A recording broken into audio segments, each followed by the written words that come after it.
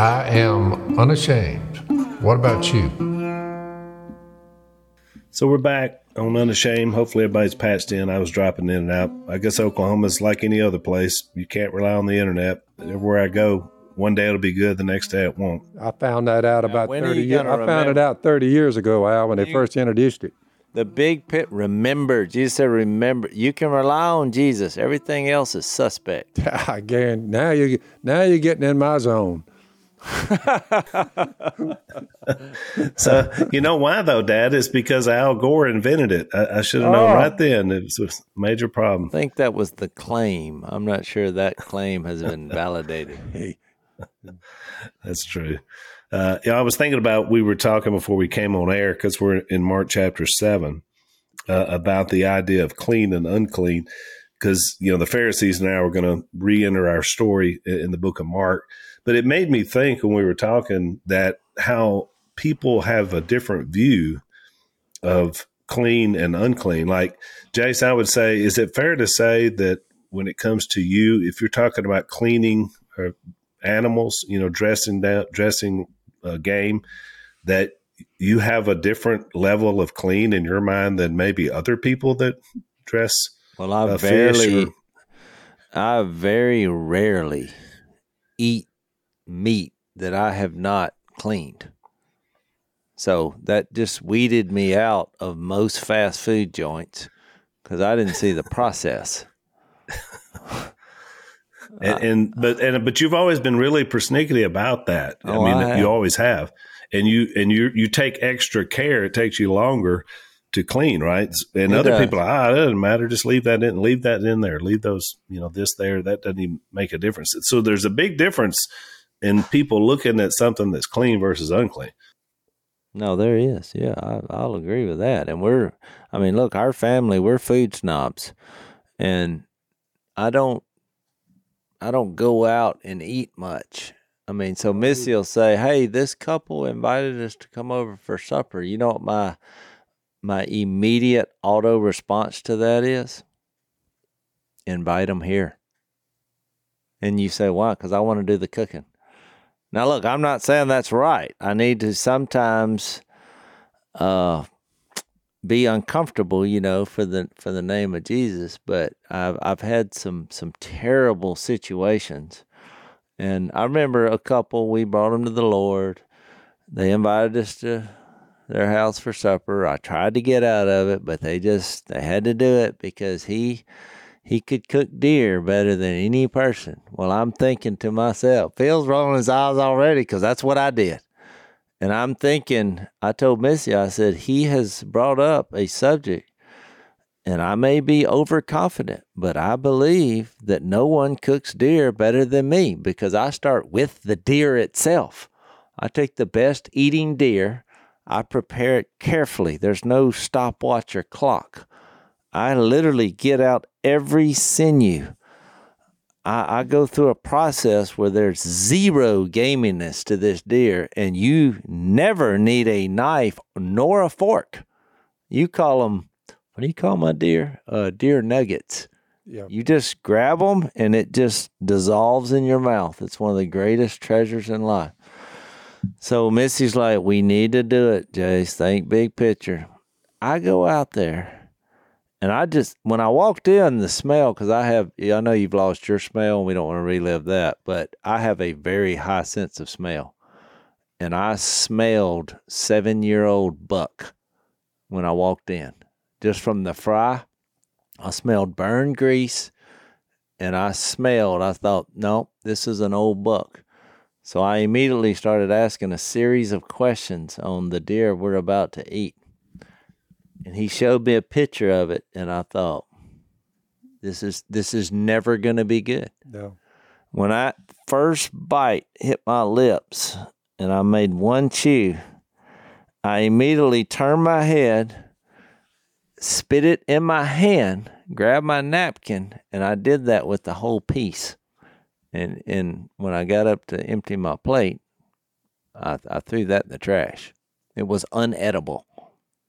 For a long time, I wouldn't even eat anything of the wild game. I would not eat anybody cooking that but me. Yeah. Well, I think you trained us to have this. So it's difficult. We had a house church when I was living in Louisiana. I probably shouldn't tell this story, but I'm going to tell it. I'm just not going to say the name. And I hope that this brother does not listen to the podcast. If you do listen, just know I love you. But this was one of those experiences where boy, you talk about a setup for throwing somebody under the bus. You should look, I believe if we all held each other accountable, we do in every other walk of life to be successful. But when it gets to food, we don't hold people accountable. You know why? Because we don't hurt their feelings. I invite them over if they say, I'll come over and I'll fix the best spaghetti and meatballs you've ever tasted, Parmesan cheese, this and that. So Jersey Joe showed up from New Jersey. He looked around one day and he said, let's get out of here. So they took off from New Jersey, heard us on the podcast. Yeah. They said, we're going to go down there and try to check that bunch out. Well, he invited to cook a meal for us. I said, that is the way we operate.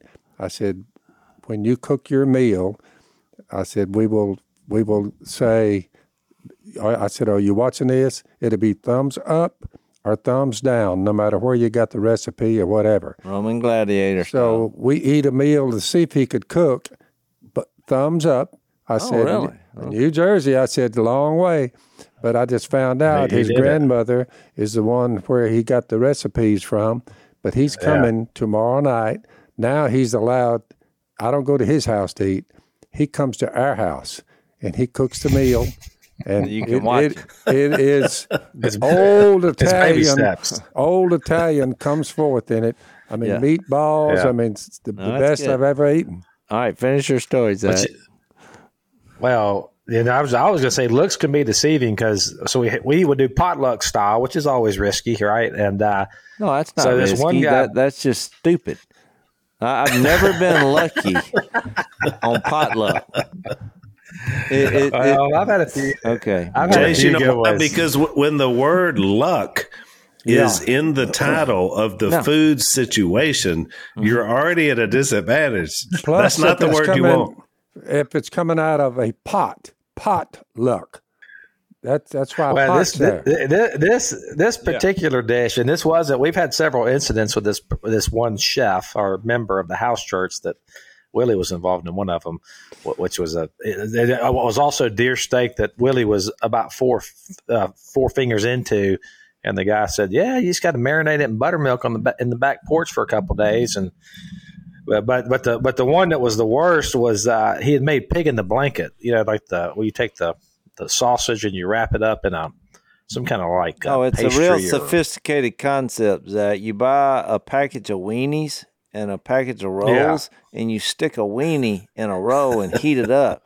You call it pig in a blanket, which sounds awesome, and it'll make you gag. But go ahead. I mean, I'm not a big fan of it, but so he brings a whole plate of them, and he's got like they're inside of a crescent roll, and it's cooked to perfection. They're right out of the oven. They're kind of got the golden brown color on them, and my buddy, who our mutual friend Gary Glenn, was like, "Oh, I love pig in blankets," and he goes up there and he grabs a handful, and I mean, just the entire thing's in his mouth, and I'm watching him because I always watch this one particular guy. I didn't eat his food because of the buttermilk thing on the back porch with deer steak. I was out at that. So I always watch, what is he bringing? I'm not going to eat that. Well, Gary gets in there. He's all into it. And all of a sudden I can tell like something's not right. And he's like, and then the guy's like, yeah, I made those out of Vienna sausage. So he had taken Vienna sausages and put them. That sounds great. And it wasn't just Vienna sausage. They were expired by like 2 years. He said, man, those things are good a decade after they expire. So I'm just saying that's probably it was risky. So I never got into. Why are you not? I mean, you should hurt his feelings. There's some things in life that call him up and give him the episode. And I should. I mean, look, my in-laws got mad about that. Your daughter had her friends come down. Easy. It was about 10 people in all. They told me to hit the road. They were going to, Miss Kay taught them how to make chicken and dumplings, and then you eat what you just made. Miss Kay showed them, and they were outstanding. I mean, it was They did good. Well, my daughter can cook. Oh yeah, she did good. well. No, look, I had to have a I mean, here it is. I can't preach. I got to practice what I preach. So I wrote a book, shameless plug, good call. It's been out a few years. But so in the book, I described the encounter of my in-laws and my being a food snob. Yeah, that was encounter. That was more like a clash. It was a clash. And I hurt their feelings, and we, end up in a circle, praying with tears involved over this issue that I'm fixing to revisit. But I think we've gotten past it.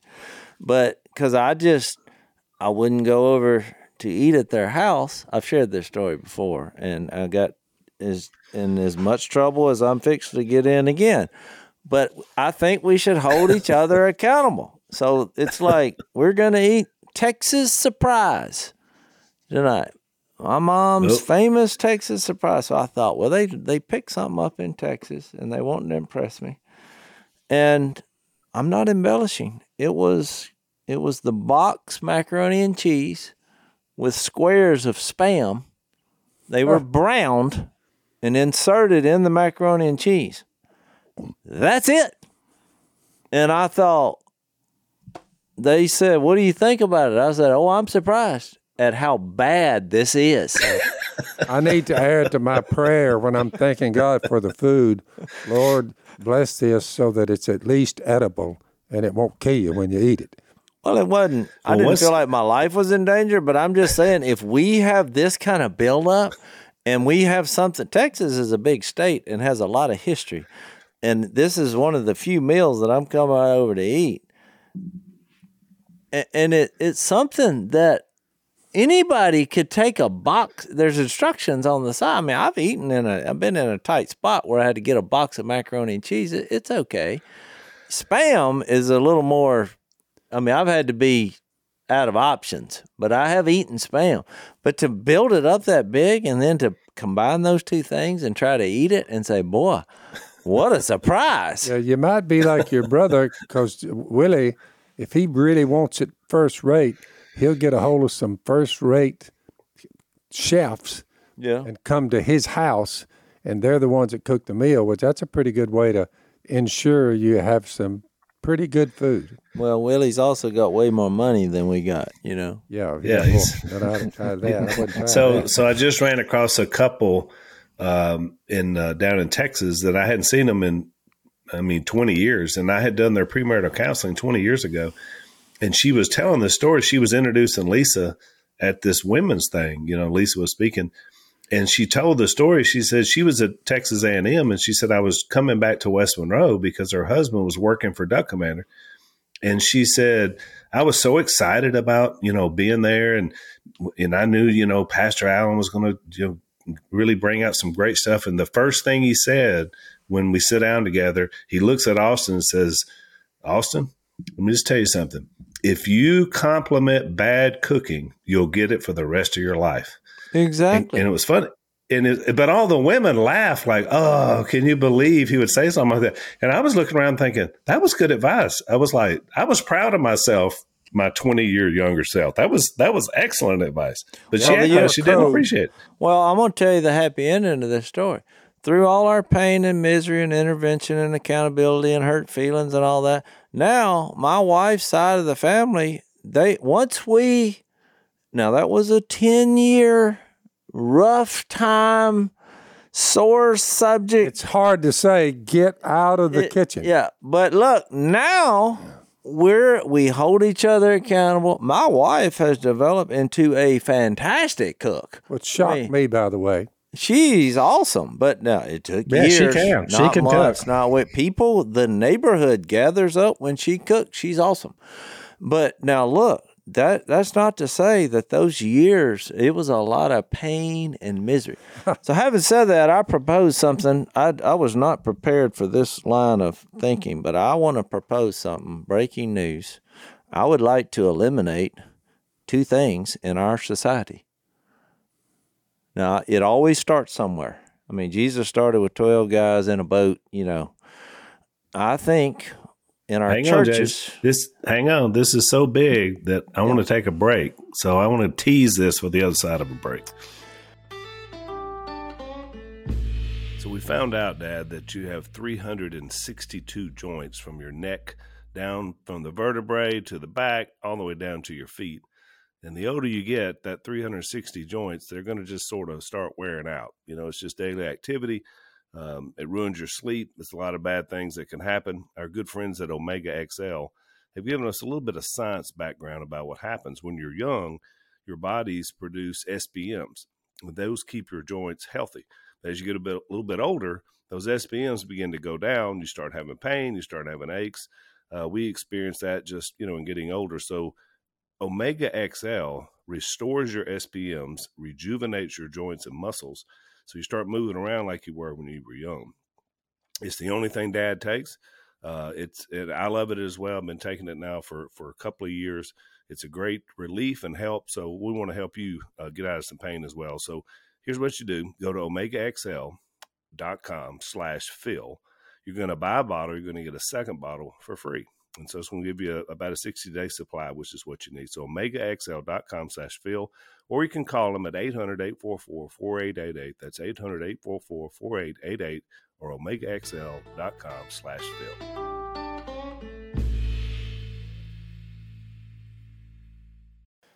I think society, and I cover all of society. We're going to go the world, and then we're going to go in the churches. There should be an elimination of two things. In the church side of it, we must eliminate potlucks, because I'm going to tell you what they are. You look in there, these people look in there, and they take whatever they got laying around and put it all together, call it a casserole, and they're not going to send it your way, and shovel it out there and leave it on the table for about 3 hours. Yeah. And then we're going to go in there and hope we get lucky. Get rid of that. So we eliminate that. The second thing in the rest of society is we eliminate fast food. We eliminate it. And we turn all these restaurants and all this cooking, and we do it, and we call it slow food. Yeah, we cook on purpose. We don't care how long it takes. We're going to do this right. And we're going to call it slow food. Because guess what? I'll wait. I'll be at the front of the line or the back of the line. But if you can cook good enough and it's great, I'll wait. Yeah. We've trained, we've helped train Jay Stone, who married our granddaughter, which is Al's daughter. He married that, and through careful observation and trying it, we've watched him. He wanted to cook things, but last night he had baby back ribs with a green salad. The baby back ribs were outstanding, melt in your mouth and not tough. They had a good buff on them, I mean, a little bark. A bark. Good bark on it. But they were outstanding. So bark Stone is allowed to come in. He recommends what he would like to cook because he wants it. And I said, we'll take what you want. He'll order it. We have the tenderloin or whatever waiting for him. Gets had the baby back ribs. We have it all ready for him. He goes in there, thaws it out one day out of the freezer, thaws it out, and then he cooks it to perfection. But he's a great cook. No, he's good. But Jace, go ahead. Jace, I got a question because I know our audience, and I know that the question that some people are asking is where does Chick-fil-A fit into the is that one? Can that one survive, or would you even say get rid of Chick-fil-A? It's the only fast food place I go to because they bring a spiritual and a trust element to this. They're cordial. The food, I mean, it's pretty good, but they thank you. It's consistent. It's consistent. It's very consistent. Yeah. So we have decent food, but they're very cordial, and it's our pleasure to do this. And so I can tell the fruit is freshly cut. I've had no problems out of the Chick. So I'm like, okay, and they're trying to do it fast, but guess what I'll do in Chick-fil-A where I wouldn't do at any other place? I'll wait. Why are the crowds gathered there so much? It's pretty good, and they're nice about it. And you also know if you pull into a Chick-fil-A and they've got a line of 30 cars, I know that's in my mind. I'm thinking that's about 5 minutes, 6 minutes. If I pull into any other fast food restaurant and I see a line of 20 cars, I'm like, I'm out because that's a 45-minute wait. So and what's happened is fast food is actually not fast anymore. Zach, you got to remember in the kinfolk arena, you got to remember not many people at this stage are asking the Dashers to cook for us all when they visit. Nope, we don't say anything. We feed them. They don't feed us. But here's a hint. Now, it's a hint. I'm just saying. Okay, let me give you some. That's very unfair. Jill is a great cook. I don't want to get Chick-fil-A in trouble, but I got to say this. So I found myself on a plane one time with the guy who owns our local Chick-fil-A, and I said, "Can I give you a bit of advice?" And he was like, "About what?" And I said, "About food." And he said, "Sure." I said, "You need to cook your fries longer." And he grinned. He said, "Yep, that's come up." And he said, "But most Chick-fil-A's offer that." Now, Sadie's the one that discovered it in our family, which was a game changer. And our local one, they offer that. But you have to say it. I want well-done fries. And they say, well, you'll have to wait. Well, I just told you my philosophy. I'm a slow food man. I said, oh, I'll wait with a smile on my face. I say it every time. I say, I would love to wait because it's so much better.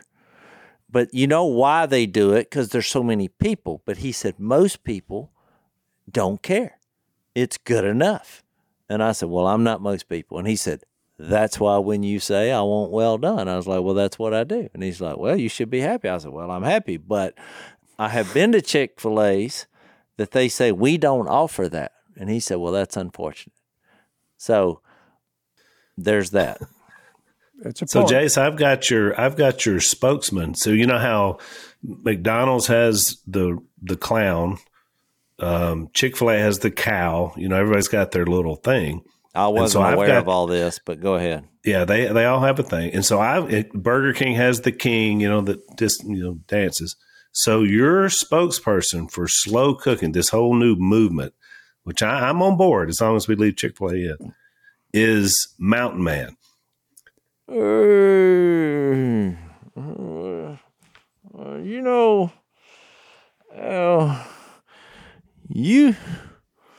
we're gonna. I mean, he could take a 30-second commercial and do it in about 3 minutes. Y'all make fun of me, but when you go to a fine restaurant and they hand you something that doesn't buzz in your hand for 2 hours, you're not. Why are you there? Because you know this place is good, and that's why I'm saying we just don't want to do it. I'll give Chick-fil-A a pass just because they're one of the few who actually made fast food a pleasurable experience. It will keep you alive. It's pretty enjoyable food. They all have smiles on their faces, and it's done pretty quickly, but they're the ones moving fast. It's not necessarily, they're getting more people through there. They got people walking around. Al brings the biscuits down, little chicken and the biscuit, breakfast, whatever they call it. What do they call it, Al? Chick-fil-A biscuit. From Chick-fil-A. Well, turn into a Chick-fil-A commercial. But if you ever see me in front of a Chick-fil-A, you know I'm waiting on my fries. And guess what? I'll smile at you and wave because I don't mind waiting. Well, I just learned something, Jace. I didn't know you could order well-done fries at Chick-fil-A. Nobody gave me that. Listen to this. There's two things that will change your life. Jesus, obviously, and well-done fries from Chick-fil-A. Depending on your local Chick-fil-A, if they offer that. I've said that to 100 people, and I would say 99 of them came back and said, thank you for making my life a little better.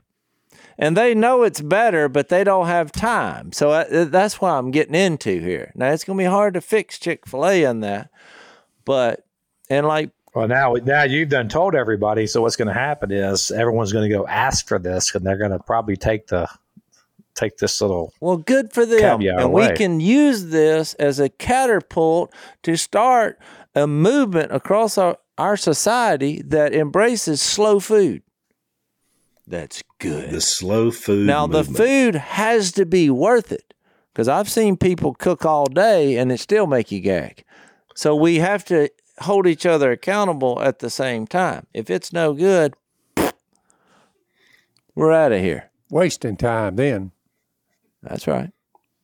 All right. So don't compliment that. You taught us early. Don't compliment bad cooking. We said all that because we had Mark 7 on our mind, because it's just it's a misunderstanding here, because most people who are not believers would read these first few verses and say, well, Jesus was running around with a bunch of slobs who were unclean and wouldn't even wash their hands.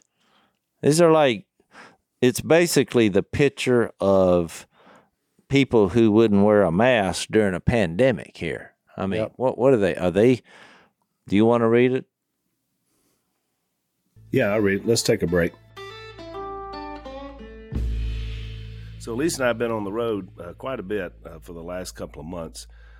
Most of the stuff we do now is for the pro-life movement for the unborn. And we've had an opportunity to meet some wonderful, amazing people that are out there fighting for life. One of the groups that we've met and worked with is a group called 40 Days for Life. They've been a they've been a supporter of our podcast. We've had Sean, their CEO, on our podcast a couple of times. They got 1 million volunteers in 1,000 cities. They pray, they meet together, and they pray over, young women, young men, the decision, because it's all about that initial decision, whether that life gets to an opportunity to live or not. And so we stand behind these guys. We love them. We love what they're doing. They're out there changing hearts and minds. They particularly focus in the states that abortion is still going strong, and they're trying to make a difference there, and they are. So we want you to check them out. Check out their locations, maybe see about volunteering, joining their prayer groups. They've got a great podcast. They've got a free magazine that we've contributed to at 40daysforlife.com to keep us updated in this post-Roe America. So that's 40daysforlife.com. Check them out.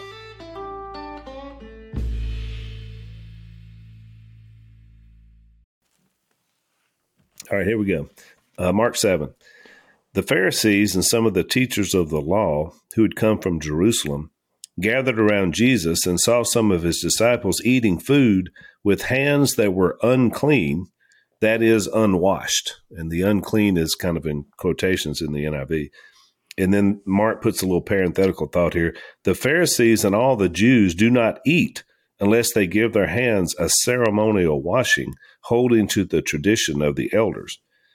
When they come from the marketplace, they do not eat unless they wash, and they observe many other traditions, such as the washing of cups, pitchers, and kettles.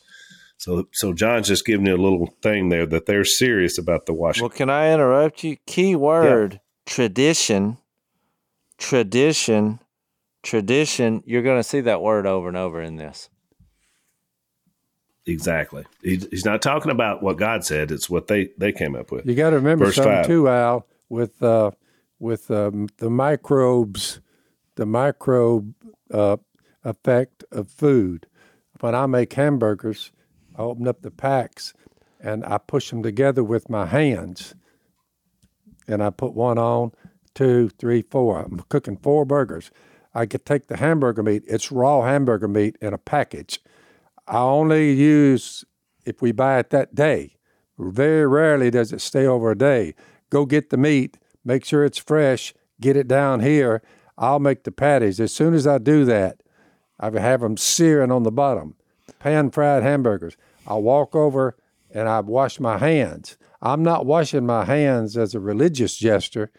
I don't want to have microbes that might have come off of the hamburger meat before it's cooked, transported to the spatula I'm fixing to turn them with. Mm-hmm. You understand what I'm saying? Oh, I get it completely. Somebody told me, they said, how come you wash your hands every time after you get through patting I said, Microbes. Over here. Microbes. So hot, warm water. So Germs. I wash my hands, and then I continue on. The next 4 hamburgers I make, I do the same thing. From there, to wash the hands, the back, because I'm going to put the buns on them. So I'm making sure my hands are clean. Just a thought. Not for religious reasons. We appreciate it, Phil.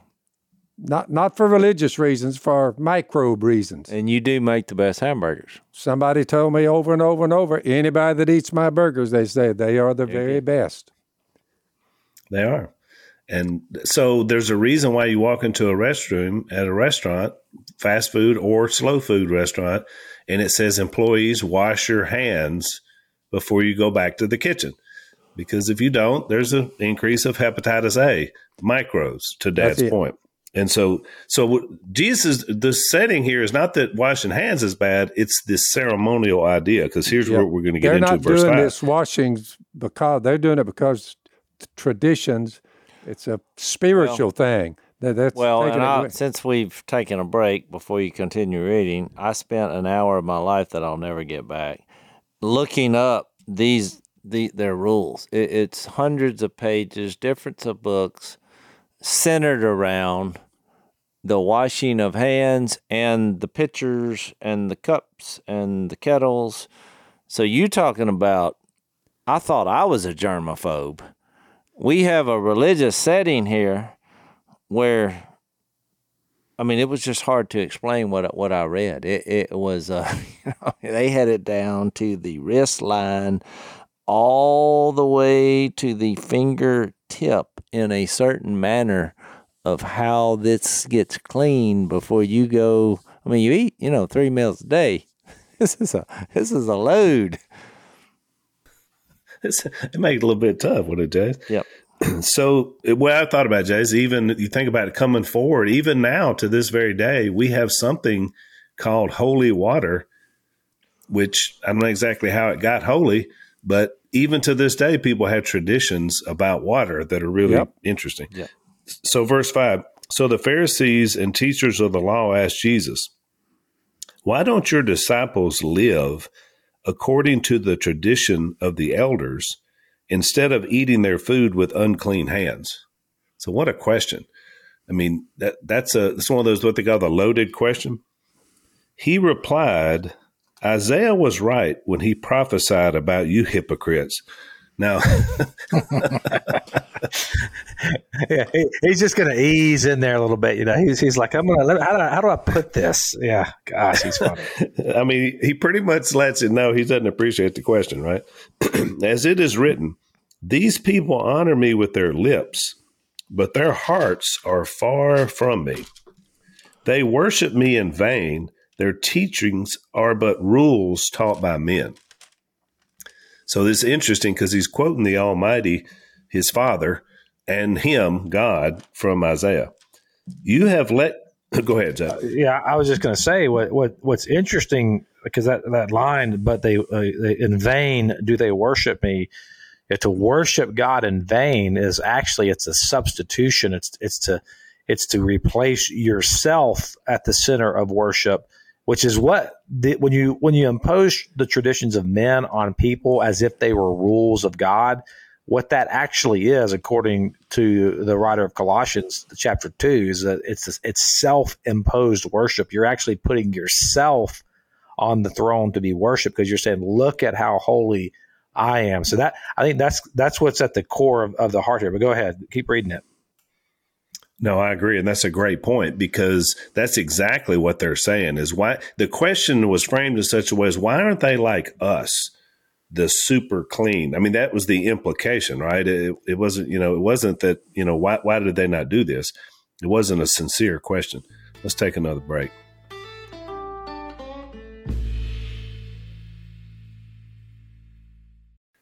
So we pick it up in verse 8. He says, you have let go of the commands of God and are holding on to the traditions of men.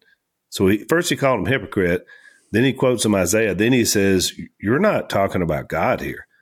You're talking about what men have come up. And then he says, and he goes on to say more, verse 9, and he said to them, You have a fine way of setting aside the commands of God in order to observe your own traditions.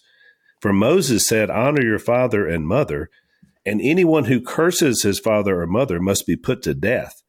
But you say that if a man says to his father or mother, whatever help you might otherwise have received from me is Corban, which, by the way, that's my grandson's name.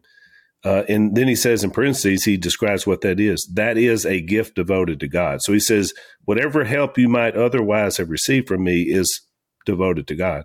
Then you no longer let him do anything for his father or mother. Thus you nullify the word of God by your tradition, and you have handed down, that you've handed down. And you do many things like that. So you see what he's saying is they've made up a lot of rules that go against the actual command of God. And this is just one example. I'm sure there were many, many more. You know, one of the basic things God told them to do, they came up with a countermeasure because they didn't want to be supportive of their parents. And so he said, so you just come up with your own tradition.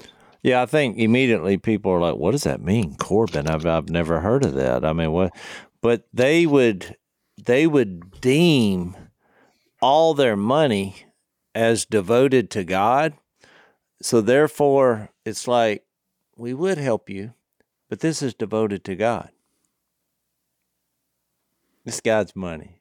So so what they didn't say, but the meaning of that was, so you get nothing. Because they wanted the cash for themselves. But they had justified it by saying, oh, Corban. Because, you know, you take care, you have family issues, your brother come over, I lost my job, and you're like, Corban, it's God's. I mean, he's more important. Because you can justify it by saying, I love you, you're my brother, but look, God, we got to put God first. So yeah, the irony here, and the irony of this is that these particular people, what their pride and their self-esteem and kind of their identity was wrapped up in the fact that they kept the law and they kept the commandments. So it's interesting how Jesus is basically accusing them of, you're not keeping any of the commandments. Like you don't keep the commandments. You replace the commandments with your own traditions, and those you may keep, but those are your traditions. Those you're taking the commandment and then you're turning the commandment of which is about the heart, and you're turning it into the letter. It goes back to what you mentioned in a previous podcast, Jace, about the church discipline, and there was one church had a document that was over 800 pages long. You know, like when we're going, that's what happens. So we have when you remove it from the heart to the letter, then it's just a continual piling on more and more and more and more letters. And you're sitting there arguing about all these issues and all these rules and what Sister Mary on which pew that she sat on or whatever and all that. And meanwhile, the world is in need of Jesus, and it's all a distraction, and it becomes your own religion instead of us being surrendered to the King. And there's a lot of examples of this. I mean, I guarantee you, if we were to ask, to comment in the comment section of what has been your experience of the traditions of men in the church being imposed upon people. I mean, we could just our own experience here. I mean, we could just go down the list of things that I especially as someone that's done a church plant and I mean, and Al, you've pastored for a number of years. All of us have been involved in ministry. I mean, how many times have you heard someone complain about something? And you start, but it's not anywhere in the Bible. It's a tradition that they were hanging on to. They could not let that go because this is the way we've always done it. Yeah, almost every split in a church or fight or whatever, terrible things, usually is man-made stuff. It has nothing to do with God or the Bible. It's interesting because Jesus does something here really fascinating. Since he's God and he always has been, that was him. I mean, he was there too when the Almighty was making that statement in Isaiah. And it's interesting because he shows you what that command, honor your father and mother, what was at the heart of it. Because you think about this kind of a broad thing. What does he mean? He means in their culture, what he did, how he set it up, was people had children to basically take care of them when they got older. That was the whole process. Why the oldest son got the double blessing is because he had the responsibility no matter what. If you live long enough, your kids would take care of you. It's interesting. Look at our Western culture. We flip that and we say we're going to try to the very end, do enough to support our children and grandchildren and then hope we can come out of this thing okay. And that's exactly the opposite of what the Almighty had set up for the whole society and system. And he uses as an example of that they're going with man-made stuff. So I just find it interesting that you see the same thing present even to this day. That's what he meant by honor your father and mother. So look what he does in verse 14. He takes it a step further. So he's having this little dust up with the Pharisees. Now in verse 14, it says he called the crowd to him, which is very interesting because we don't see him doing that very often. Usually he's kind of running from the crowd. This time it's like, okay, ho, everybody come up here. I got something you need to hear based on this conversation he just had. He says, listen to me, everyone, and understand this. We're going to give him a little classic Jesus parable. Nothing outside a man can make him unclean by going into him. Rather, it is what comes out of a man that makes him unclean. So he's just going to drop a little truth bomb on this whole thing about the traditions of men and everything they had always thought. I mean, think about it. That's a bold statement. He says nothing goes in makes you unclean. It's what comes out. But he's trying to give a picture 17. Of the soul and the heart and the character and the, what drives a man. He's trying to give them that picture, which is why Jesus is famous for when people say he saves you from the inside out. And think about it, Jace, it's a complete paradigm shift for everything that these folks have ever known. They've always thought it was the outside that made you clean or not clean. Mm-hmm. And he said, nope, it's always about the heart. Of course, this is consistent because he talks about your eyes and what you see and your heart and reflection. So he's been teaching this all along. You look at in the Beatitudes as well. But I mean, this was in this moment, he said, I'm going to do a little truth bomb and set these guys up. So let me read the rest of it. Let's take a break.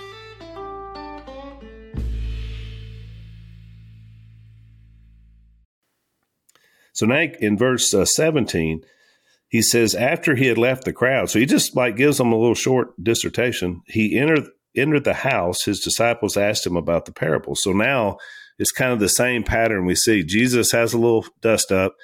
He teaches a parable. Then the disciples are like, okay, what does it mean? Because, again, they don't get it. Are you so dull? Yeah, I like that. What they're saying is these certain foods are making me very sinful. It must be my diet, what I'm eating, which is a leap. It's all, if I get off at certain foods, or if they're not prepared in a certain way, and if I don't eat a certain brand of food, boy, that's really making me sinful. That's what my problem is. I need to change my diet. That's what they were saying. That's right. And to your point, Dad, think about it. I mean, there were food laws. There were certain things they couldn't eat back in the desert when they first came out of Egypt. And so all this time, they would never touch certain foods at all. And Jesus has just shifted everything because he says nothing you eat makes you unclean. Yep. So, I mean, I can just see the scramble back to Jerusalem with the Pharisees. You're not going to believe what he's saying now. I mean, they had predicated everything on this. Just look what God did and when he sent them a message in Acts 17, when he sent a movie screen out of heaven, it had all these different kinds of animals on it. 4-footed animals, fish of the sea, a whole list of things. And he said, get up, Peter, arise, kill and eat. And Peter, even after running with Jesus in this speech, was still hung up on it a little bit. You see what I'm saying? That was Acts 10. No. Yeah, Acts 10. I said, what did I say, 17? Acts 10. So Acts 17 is good. It is interesting that Peter wrestled with that. Surely not I. I can't eat some of this stuff. And he said, don't call anything unclean that I've made clean. Yeah. Arise, kill, and eat, Peter. And that shows you, Dad, how ingrained this was. Because even post-resurrection, that's right. Holy Spirit being poured out, Peter is still struggling with it. He was There's still struggling. people. There's still people on the planet right now. Samuel that say, Patton. no, you can't eat that. Well, keep in mind too, when that sheet came down, that was there was a bigger message there that God was unfolding. That what he's ultimately talking about is the inclusion of us, the Gentiles, into the people of faith. And That's he's right. saying, don't call these people. I'm calling the Gentiles into faith. Don't call them unclean. That's Anything that I've called clean, do not call clean. But when you were reading that, I was reminded of this verse in 2 Timothy 3, and it talks about people who are abusive, lovers of money, people who disobey their parents, ungrateful, unholy, heartless.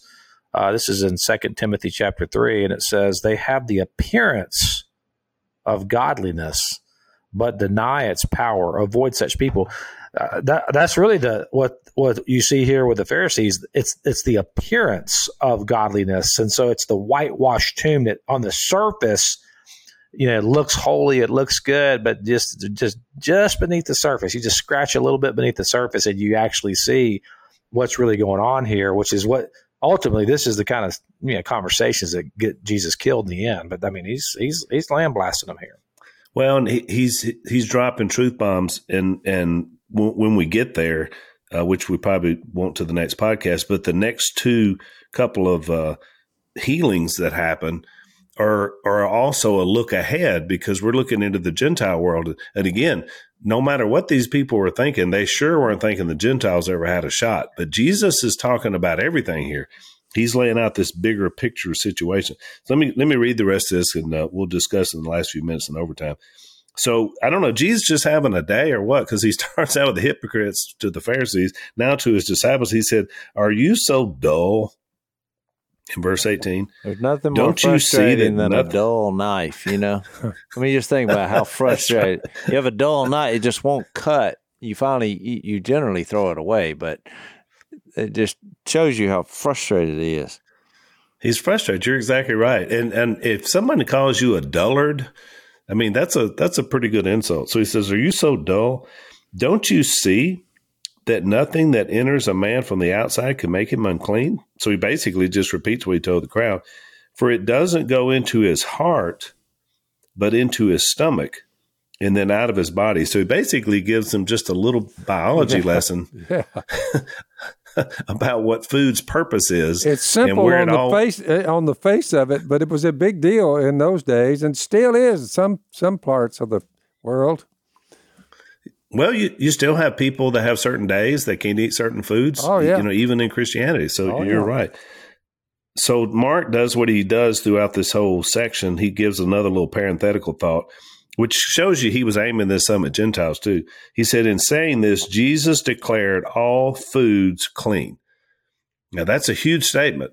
And It Dad, is. you made the point, because even post-resurrection ascension, it's going to be a huge struggle for people in the first century church. There's a lot of people on planet Earth, Al, they're saying you can't kill animals and eat them. I mean, they're against the killing of animals and eating them. I mean, it's their religion. Well, you had that. Well, Timothy made that reference, and they were still having problems with this way after that. Remember in 1 Timothy 4:1, it says the Spirit clearly says that in a later time some will abandon the faith and follow deceiving spirits and things taught by demons. I mean, you think this is really fixed to be some kind of crazy logic? Yeah. And he says, such teachings come through hypocritical liars whose consciences have been seared as with a hot iron. Here's what they do. They forbid people to marry and order them to abstain from certain foods, which God created to be received with thanksgiving, because for those who believe and know the truth, for everything God created is good, and nothing is to be rejected if it is received with thanksgiving and consecrated by the word of God in prayer. Yep. That pretty well. That was the bombshell. Oh man. My goodness. But it comes back to those traditions and to this day, it's still here. Yeah. And Jace, to your point, that was written probably 30 years after Jesus. So around 60 AD is when that was written. So you'd think 30 years later, they would have gotten those early disciples, but it was still a major problem because they had all these laws that you mentioned. So I read these last couple of verses. He went on in verse 20, what comes out of a man is what makes him unclean. So that's the third time he said this. For from within, out of men's hearts, comes evil thoughts, sexual immorality, theft, murder, adultery, greed, malice, deceit, lewdness, envy, slander, arrogance, and folly. All these evils come from inside and make a man unclean. That was the bombshell, because he introduced here that he's representing God's character and the decision-making process that we make every day. I mean, which is why I think in a small way, this is why they missed it about the bread and, feeding the 5,000. I mean, Jesus came here to transform us. This preaching the good news and teaching about the gospel, all these things are going to affect how we operate and the decisions we make.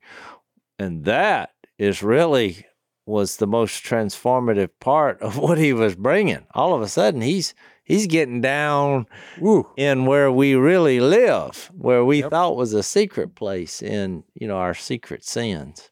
You can't blame the food for what you're eating. It's the opposite. Well, and you shouldn't give an appearance based on outward appearance that you got it all together. Yeah. Oh, your hands are washed and your hair is perfect and how you carry your long dress, robes you're wearing. You just look holy. I'm telling you, but we all know the truth that there's no one righteous.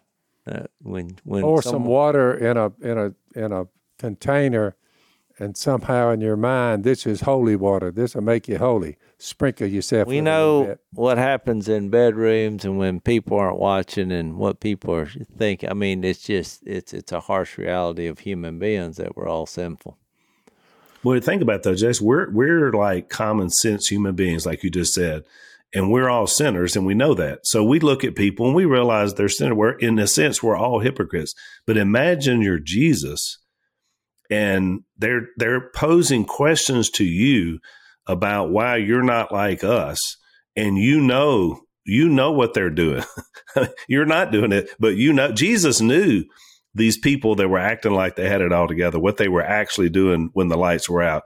And so no wonder he got so hot. I mean, it would be appalling, for somebody to be that hypocritical, which is terrible. And to decide to die for him, give your life for him, that was quite the decision and quite the truth of the matter.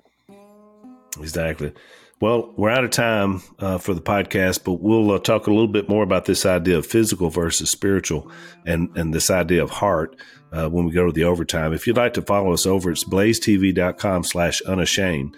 And right now you can get $10 off if you use the promo code Phil when you go to subscribe. And it's not just our overtime, but everything they offer. So it's blazetv.com/unashamed. Use the promo code Phil, get $10 off. Thanks for listening to the Unashamed podcast. Help us out by rating us on iTunes.